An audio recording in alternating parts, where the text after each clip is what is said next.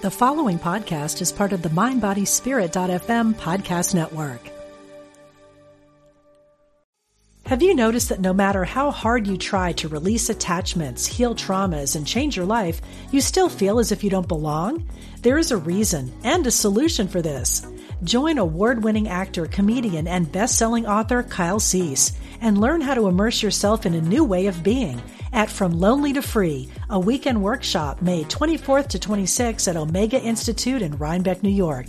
Learn more at eomega.org/thrive.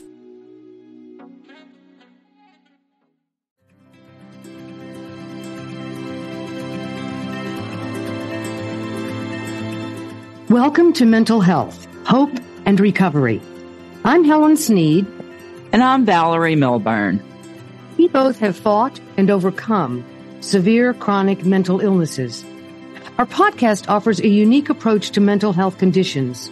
We use practical skills and inspirational stories of recovery. Our knowledge is up close and personal. Helen and I are your peers. We're not doctors, therapists, or social workers. We're not professionals, but we are experts. We are experts in our own lived experience with multiple mental health diagnoses and symptoms. Please join us on our journey. We live in recovery. So can you. This podcast does not provide medical advice. The information presented is not intended to be a substitute for or relied upon as medical advice, diagnosis, or treatment. The podcast is for informational purposes only. Always seek the advice of your physician or other qualified health providers with any health-related questions you may have. Welcome to episode 29, a conversation with Karen Casey, world leader in recovery. Well, Valerie and I are deeply thrilled and honored to have the legendary Karen Casey as our guest today. We'll be celebrating the 40th anniversary edition of her groundbreaking book, Each Day a New Beginning, Daily Meditations for Women, and also looking at her most recent book, her 31st, which she wrote during the pandemic. And then we'll follow with an in-depth exploration of substance use disorder and mental health with this renowned leader in the recovery universe. Valerie and I are so fortunate to have such a great woman and healer on our podcast, and we're delighted that you in the audience have joined us. And I'm delighted to introduce Karen Casey. Karen's groundbreaking first book in 1982 began as her journal writings. From that heartfelt start, Karen has become a guide for women throughout the world, a guide for recovery from substance use, codependency, and mental health issues. Her work has guided me and supported me for my 23 years of sobriety. Karen's private life includes a series of great adventures. She and her husband, Joe, spent years crossing the country on their Harleys. When they decided to pursue a safer ride, this one in the air, Joe piloted them on long flights in a 2-section Piper Pacer. AA and Al-Anon have been Karen's path to 46 years of recovery, and her work is legendary in the recovery community. Karen's publisher, Jan Johnson, said of Karen, most of all, her words teach us to live in the present moment of our days, whatever they may bring. Karen, Helen and I are so pleased to have you here today to share your words with us and our listeners. Welcome. Yes, we want to welcome you. Well, thank you so much. I'm so appreciative that you've invited me to be a part of this program and to meet you both face to face. So I'm just, this is the thrill of my day, I assure you. Great. Ours too. It is of ours too. And Karen, what we said we wanted to start off with is really, it's a celebration. And we're just going to give our listeners a little background. So Karen Casey wrote her first book in 1982 during her own struggle for sobriety and faith. Each Day a New Beginning, Daily Meditations for Women. One of the first recovery books written for women, it has sold 4 million copies. To celebrate its phenomenal impact, a 40th anniversary edition of the classic has been released, with a new foreword by Marianne Williamson. As Williamson says, you can't read it in the morning and not be prepared for a better day. So through this book alone, Karen has reached millions of people. Now that includes Valerie and me, and we would like to share our favorite meditations from the book. So I'm going to go first with something that I probably will read every day for the rest of my life. It's from February 5th. And the quote is, "Don't compromise yourself. You are all you've got." And the great philosopher who said it is Janis Joplin. Now, here is the meditation. When we don't know who we are, it's easy to compromise ourselves. When we don't know where we stand on an issue, it's easy to be swayed by a forceful voice. Values may be cloudy in our minds, or we may not be aware of them at all. It's then that we are vulnerable to the persuasion of another. In this 12-step program, we are offered the way to know ourselves. We are supported in our efforts, and we realize we have friends who don't want us to compromise ourselves, who value our struggle to know and to be true to ourselves. Now, one of recovery's greatest gifts is discovering we can make decisions that represent us, our inner selves, and those decisions please us. We all are familiar with the tiny tug of shame that locates itself in our solar plexus when we go along, when we give in on a personally important issue. We pay a consequence. We lose a bit of ourselves. Over the years, we've lost many bits. We have a choice, however. And here is the takeaway. I will have a chance soon to act according to my wishes. I will take it. I love that. Now, mine is from March 20th, and the great philosopher quote is from Pearl Bailey. And she said, "There's a period of life where we swallow a knowledge of ourselves, and it becomes either good or sour inside." For too many of us, feelings of shame, even self-hatred, are paramount. None of us has a fully untarnished past. Every person, even every child, experiences regret over some action. We are not perfect. Perfection is not expected in the divine plan. We are expected to take our experiences and grow from them, to move beyond the shame of them, to celebrate what they have taught us. Each day offers us a fresh start at assimilating all that we have been.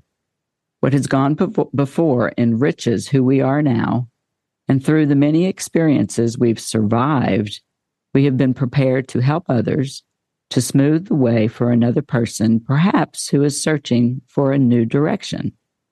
We can let go of our shame and know instead that it sweetens the nuggets of the wisdom we can offer to others. We are alike. We are not without faults. Our trials help another to smoother sailing. I will relish the joy at hand. I can share my wisdom.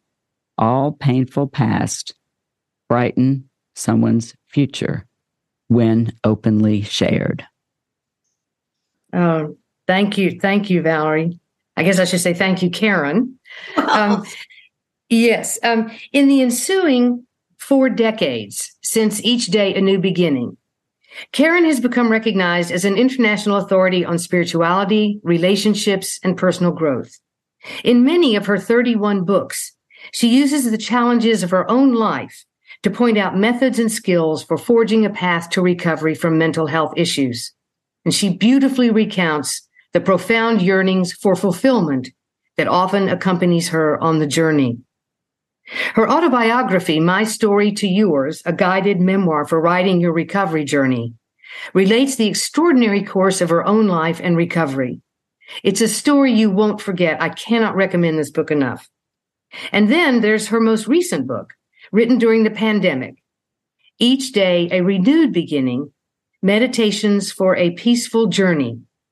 It provides comfort and guidance in the aftermath of the pandemic, needed by so many who are struggling to move on and reclaim their lives. So, Karen, while we're talking about your books, there's one in particular I want to mention, and that is A Woman's Spirit, More Meditations for Women. Yes. Now, I want to tell you an anecdote about this book. My first sponsee gave me this book about 20 years ago, and I still read it. And my sponsee's inscription in your book has empowered and guided me these many years. So I want to ask you, do you ever think about how many of your books have had a ribbon wrapped around them, been passed from person to person, and enhanced their connection? You know, I tell you, it is so hard to fathom how this has all happened. I mean, it truly is. You know, as I think you mentioned, I didn't start out to write a book for women. You know, I was journaling, trying to find my own experience with God, because I didn't come into the rooms of Alcoholics Anonymous with any connection to a higher power. And so I didn't have any idea that my journaling was going to become a book. Mm-hmm. And so when I think about all of these years and all of these books and the fact that they have been passed on to others, honestly, you two, I don't know how to even, I don't know how to even think about that idea. My life has unfolded the way I think that it was the way I think it was meant to unfold, even though I didn't know that it was going to unfold this way. But I think that there were no accidents along the way. But I had no idea when I was this scared kid who was so chronically depressed, really, and had no idea how I fit into this family I was in or into the world around me. I could never have imagined that my life was going to become what it has become. You're right. It's not. Yeah. And the paths we go on in our lives, and, you know, you and I have been on a sobriety path for a long time. And you mentioned something that you and I have in common. And you mentioned your struggle with depression. And that's something we share. And I wanted to ask you, you know, when did coming to terms with your mental health issue of depression and also of anxiety become an essential part of your recovery? Well, you know, it's like not soon enough, I'll tell you, because, you know, as a kid, I had no idea that that was really what was going on with me. You know, and sometimes I look back at when I took that first drink at age 13 and think, well, you know, that was opening a wonderful door for me, even though I didn't realize it at the time. But it seemed to quiet that anxiety that I had. And I think that that's probably true for lots of people, that they take a drink and they suddenly think that, oh, wow, I fit in after all. There's nothing to be so anxious about. But the anxiety was so prevalent for so many years. And it wasn't until I was quite a number of years, you know, I got sober in 76. And it wasn't until 1991 that I ever was prescribed, not because my doctor didn't want me to take antidepressants, but finally in 1991, I gave in. And I say I gave in because in those early days of recovery, you didn't. If you talked about depression or if you talked about anxiety, people just said, oh, well, you're not going to enough meetings. Well, hell's bells, I was going to as many meetings as I could. And if you said you were seeing a doctor about your depression, it was assumed that you were probably not really on the program anymore. And fortunately, that has changed to a great extent. Fortunately, that has changed, but boy, yes. It hadn't changed then. And so I know. I went on. She convinced me. She said, Karen, I know other women in AA who are on an antidepressant. Please give it a try. Right. And it was life-saving for me. It really was. Right. And absolutely. I'm so glad that has changed. And so you told us a little bit about how you succeeded in dealing with this anxiety and depression. And do you have advice for others who are living with what's called a dual diagnosis, having a substance use disorder and another mental health issue? I know for me, sobriety was the bottom line, but with the dual diagnosis, I know you'll agree that you have to deal with both at the same time. And what advice can you give for someone who has what we call a dual diagnosis? Well, first of all, I would say that I would say that most people, and I'm still very, very active in both AA and Al-Anon, I would say that most people that I'm in meetings with would consider themselves dually diagnosed. They would consider that they not only have alcoholism, but they have other issues as well. So I would say to people who are uncomfortable and feel like they need something more, that they openly talk about it with somebody that they know in the rooms, or with a doctor that they feel knows them pretty well, and get some guidance to a therapist who can help. But they will probably find out, and because I hear it all the time at meetings, that if they bring up the whole topic of, you guys, I feel I'm struggling so with some depression, and people will say, I'll talk to you after the meeting and let you know what it is I have done, because it is so much more openly discussed now. Well, the research backs it up that substance use disorder is often accompanied by another mental health issue. And you're right. And Helen and I talk all the time about isolation being so almost deadly, and that it's important to talk about it and reach out and not be alone. Yeah, and that is right. Leads us into the next thing we wanted to talk about, which is about relationships.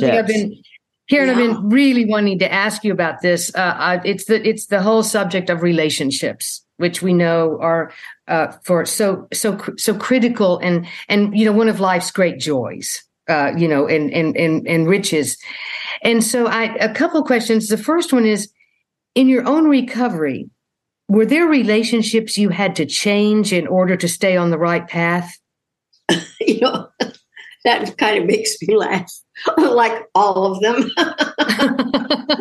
When I first came into recovery, it's like everybody that I had been really involved with, they were mostly sitting on a nearby bar stool. It was a stark realization that I had to literally start over with friendships. But you guys, I was so codependent. And that is such a huge issue and that fits so well into the whole theme of relationships. Yes. I think so often that my codependency preceded my alcoholism. That as a kid, as a child, I was constantly, and I don't think this is an unusual thing at all, I was constantly focusing my attention on others to see how they were responding to me. And there was always that sense of, do they like me? Do I fit? And I mean, it was just crazy making. And it was partly because of growing up in a family that never talked about anything. So bearing that in mind and coming from such a deprivation, in a way, if you want to call it that, from your childhood on, what relationships in your life turned out to be the most sustaining when you had to sort of start from scratch? I went to an Al-Anon meeting in 1974. I had no idea. I'd never heard of the word Al-Anon before. But I went to an Al-Anon meeting here in Minneapolis. And I walked in and I knew nobody. But what I also realized, and it was men and women, what I also realized was that it was the first time I had walked into a gathering of total strangers, and I did not feel uncomfortable. I felt as though I belonged. And I ended up sitting there observing all of this all of these gestures of acceptance and love. And I thought, my gosh, I've never seen anything like this before. And I knew that when I left that night, that I would be back. So, but then about 18 months later, when it was suggested that probably my additional issue was AA, was like, really? Because I thought, I was a pretty high functioning alcoholic, what I came to realize. But I really, because I had watched my first husband, in essence, flunk out of graduate school.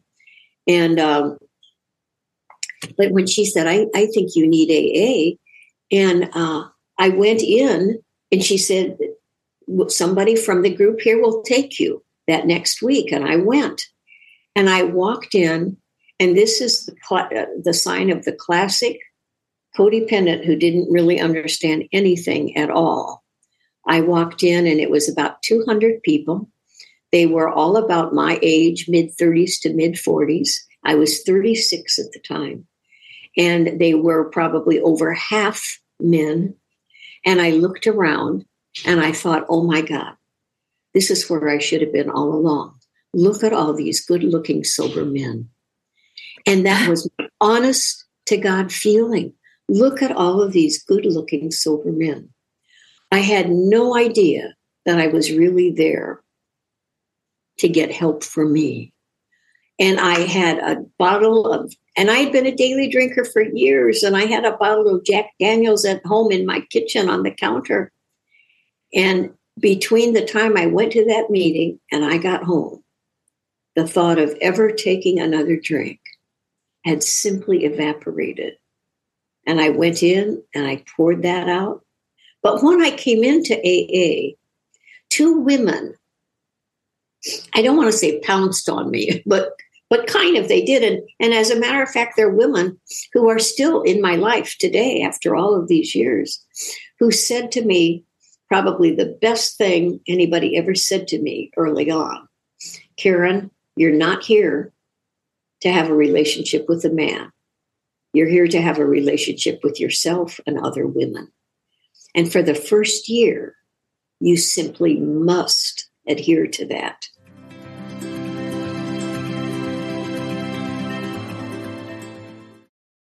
Have you noticed that no matter how hard you try to release attachments, heal traumas, and change your life, you still feel as if you don't belong? There is a reason and a solution for this. Join award-winning actor, comedian, and best-selling author Kyle Cease and learn how to immerse yourself in a new way of being at From Lonely to Free, a weekend workshop May 24th to 26th at Omega Institute in Rhinebeck, New York. Learn more at eomega.org/thrive. Well, it's interesting because what you're talking about is really what Valerie is going to touch on. We're sort of going from sort of the one-on-one relationships into community. Right. Yes. Yeah. And you talked mainly about the importance of 12-step programs as your positive communities to support you when you first got sober. Are there any other types of communities that supported you that were central to your recovery? Well, I did get into, as I got into recovery and felt more sustained by recovery, it was much easier for me to become part of other groups like book clubs. Mm-hmm. I was really, because of just loving to read, I got into book clubs. I took writing. I was involved in some writing groups, so I was a lot more comfortable being part of other communities. But the primary communities for me, for many, many years, and that continues today, are my communities of AA and Al-Anon. And I have tons of friends, lots of places, and I do lots of things. And I've always been in volunteer activities over the years, and I'll always be involved in that way too. And I've also been involved as part of my community has been A Course in Miracles. And I have been very involved for more than 35 years with A Course in Miracles. And I don't know how familiar the two of you are with A Course in Miracles, but it's a spiritual pathway that's very complementary, actually, to AA and Al-Anon. They're older than A Course in Miracles, but its focus is on embracing people. Its focus is on not seeing ourselves at odds and separate from others, but seeing ourselves as willingly embracing others and helping others to walk a path of peace. You talked about the importance of volunteer work, and we know how critical it is to recovery. And what do you recommend about volunteer work? Different types you can talk about, or how to be involved in it, what you get from it? I don't think there is anything that helps our own sense of well-being, whether we're in recovery or not. There isn't anything that helps us better in life than to focus on somebody else besides ourselves.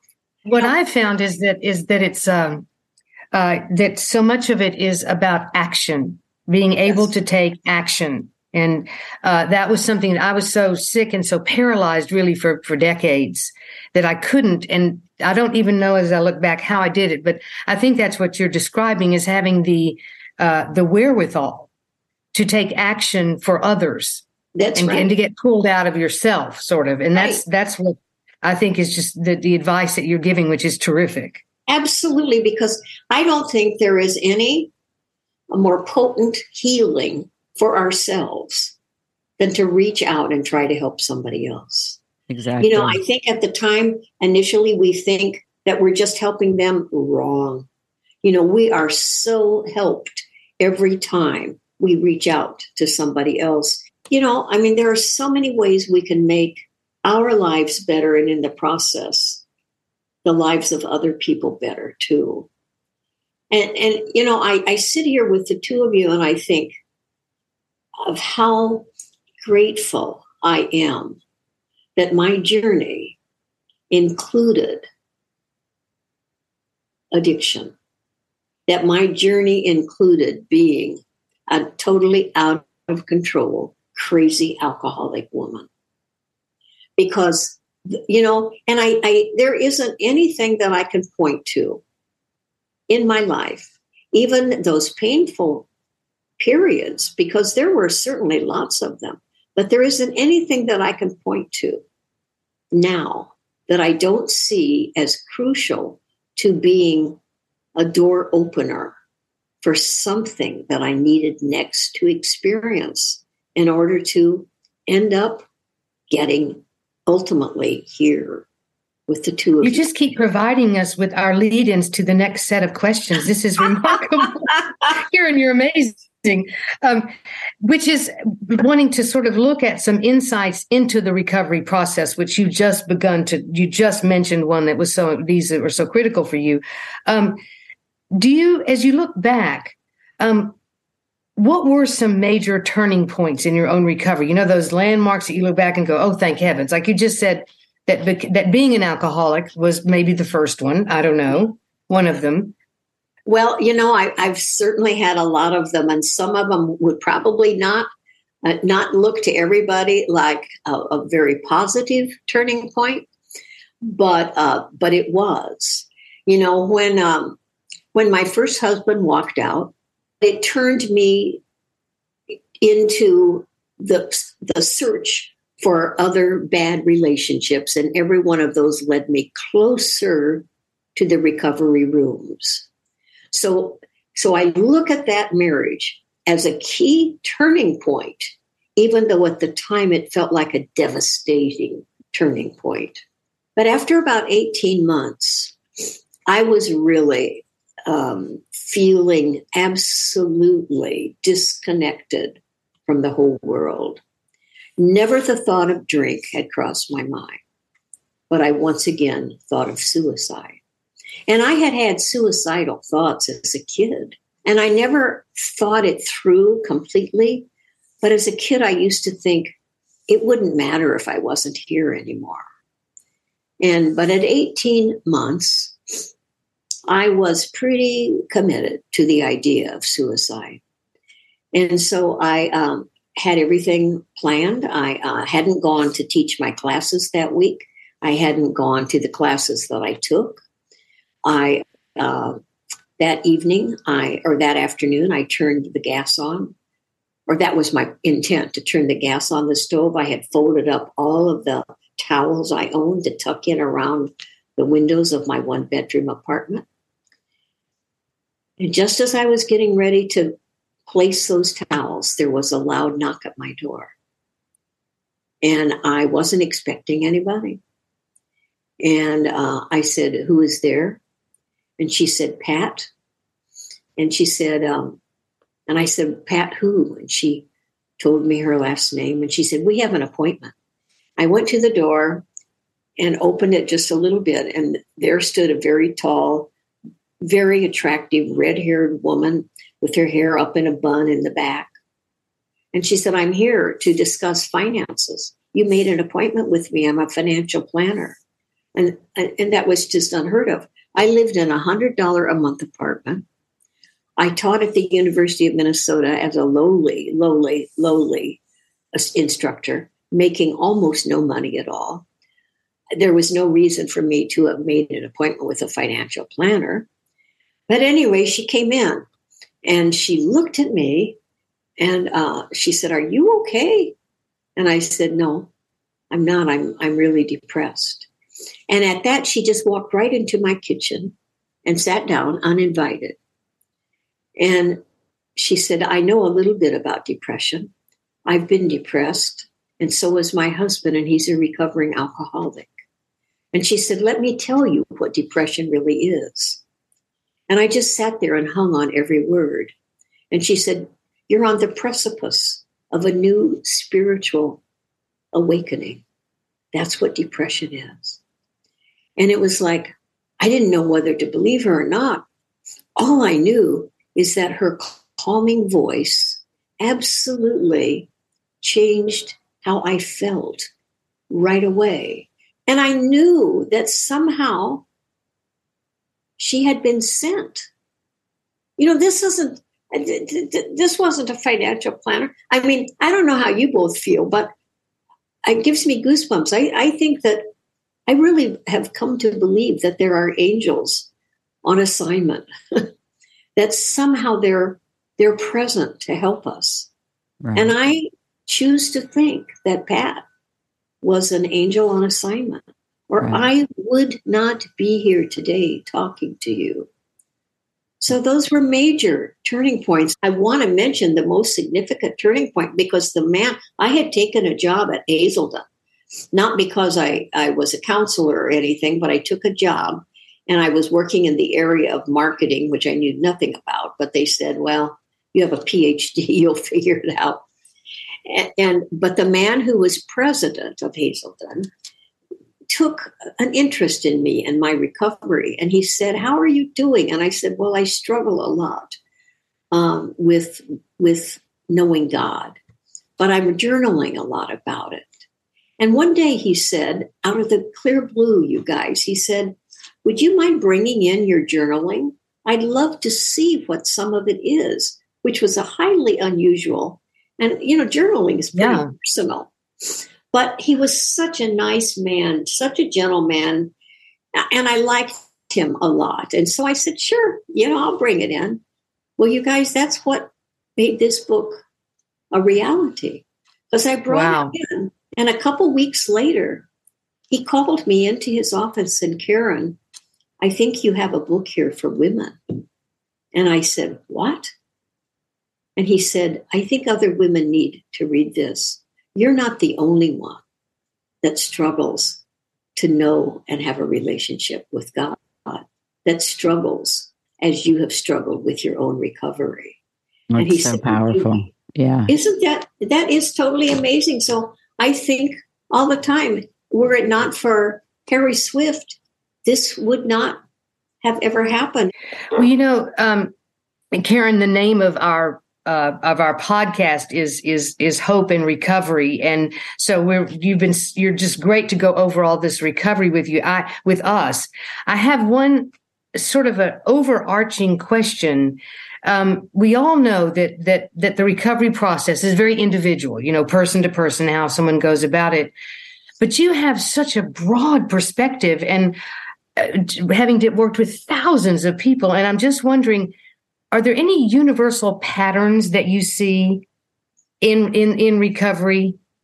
Or is it just depends so much on the individual that you can't make any sweeping statements? Well, it's probably, it is individual, but I also think that nobody has a good recovery if they cut themselves off from others. Recovery does not happen in isolation. I don't think that, and I think that we feed on each other's hope, which is why I have remained so committed after all of these years to continuing going to meetings and always encouraging my sponsees and my friends in general, that real recovery happens for us as we gather in groups because we are buoyed up by the stories we hear each other tell. And Absolutely. That's what feeds our own hope if we go to a meeting and we're feeling down and out, I would say that 98% of the time, you will leave that meeting feeling better because of the hope that is inspired by what you hear others say. Absolutely. And I like to say that recovery is not about sobriety. Recovery is about connection. It is. It is. And I love everything you said about hope, because one of the things we focus on, as Helen just said, is hope on this podcast. It's even in the name of our podcast. And I do want to ask you a question first about when hope is lost. And then we're going to wrap up with the positive part about what you see as hopeful for you today about people in recovery. So let me ask you, what is your advice for those terrible moments when all hope is lost? Well, I've certainly had some of those moments, as I've shared already. But what I know, what worked for me was unbeknownst to me. Somebody came to my door. And so it was really the presence of somebody else that brought me out of where I was to believe that it was possible to move forward. Very inspirational. And I guess that this it's appropriate to close this conversation with hope, especially after how you put it so eloquently, Karen. And to you, we want to express our profound gratitude for your enthusiasm, your generosity, and your wisdom, not just today, but for your many gifts to people everywhere who are so in need of your insights and compassion. It's interesting. You once said, that's the real beauty of our lives. We are always here to be truly helpful in one way or another. These are inspirational words, I think, for all of us, because your work, your life, your presence here today embody this ideal. So on behalf of millions, we say thank you. Oh, thank you so much. I just want to close myself by saying one thing. I've mentioned A Course in Miracles, which has been so profoundly important in my life these past 35 years. But early in the pages of A Course in Miracles, there is a prayer that begins with, I am here only to be truly helpful. And there are a few more lines, and it's a beautiful prayer. I am here only to be truly helpful. I am here to represent Him who sent me. I do not have to worry about what to say or what to do, because He who sent me will direct me. I am content to be wherever He sends me, knowing He goes there with me. I will be healed as I let Him teach me to heal. And I think about that, it's like that's the key, I think, to not only for our own lives, but for the lives of all the people who, as I said, cross our paths intentionally.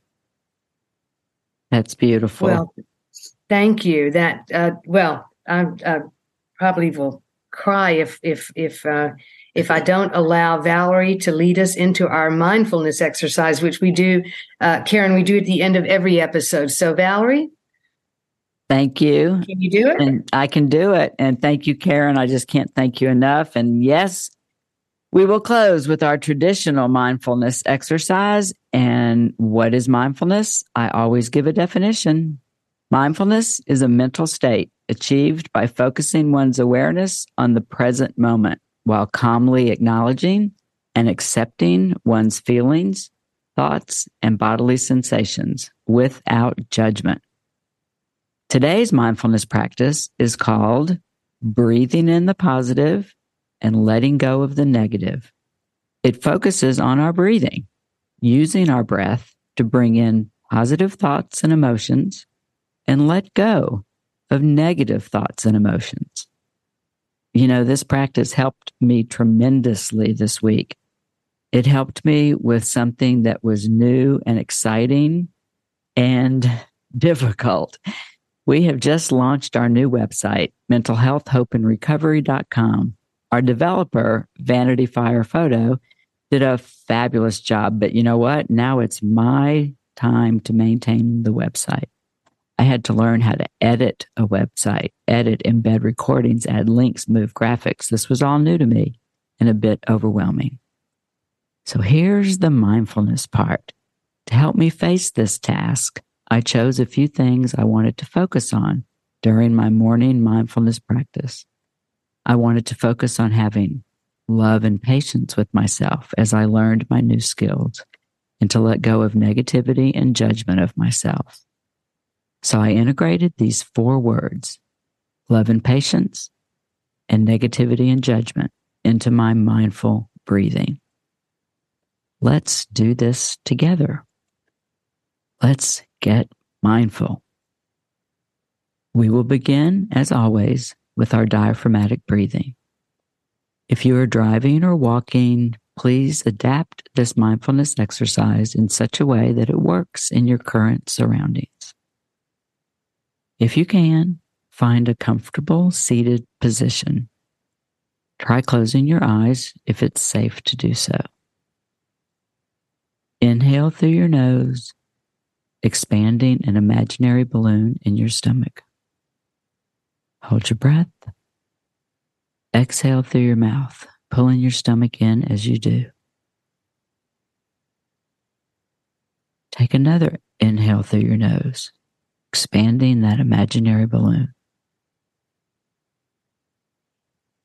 Exhale through your mouth, pulling your stomach in. Drop your shoulders. Pull your stomach all the way in. Continue with this deep, regular breathing.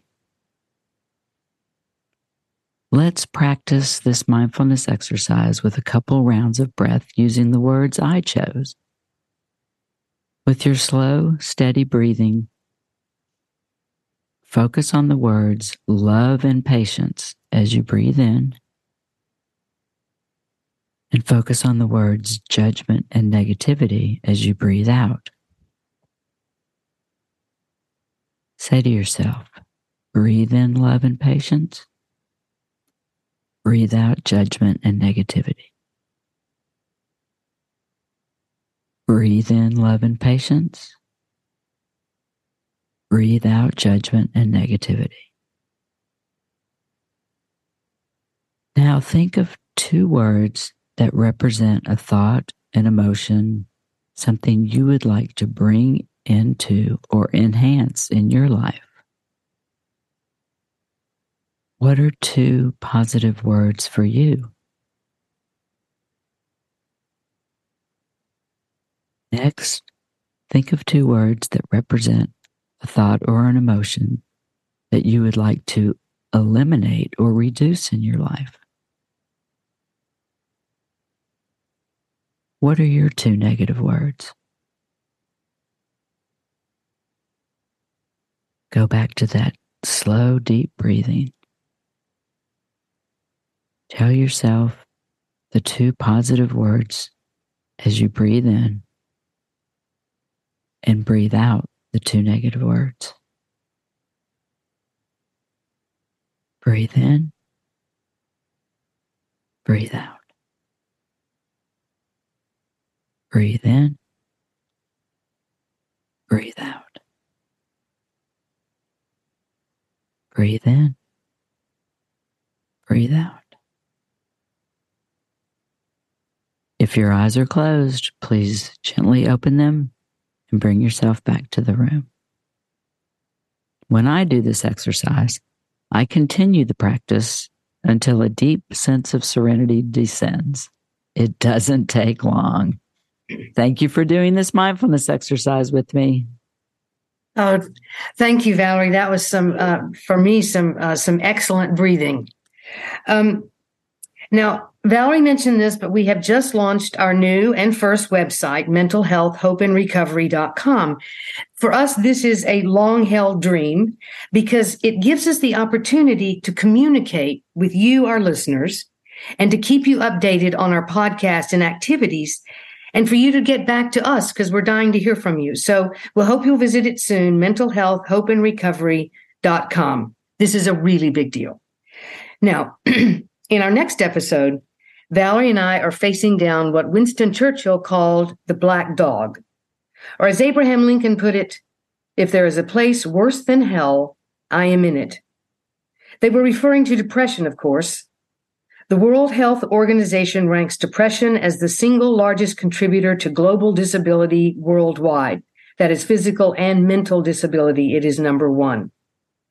We encourage you to join us as we investigate depression, its impact, and treatment methods for recovery from its powerful grip.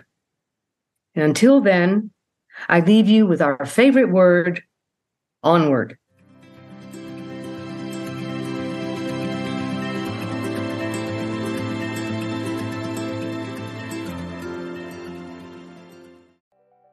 I'm Michelle Phillips, a celebrity makeup artist, beauty expert, self-confidence coach, and Hay House author.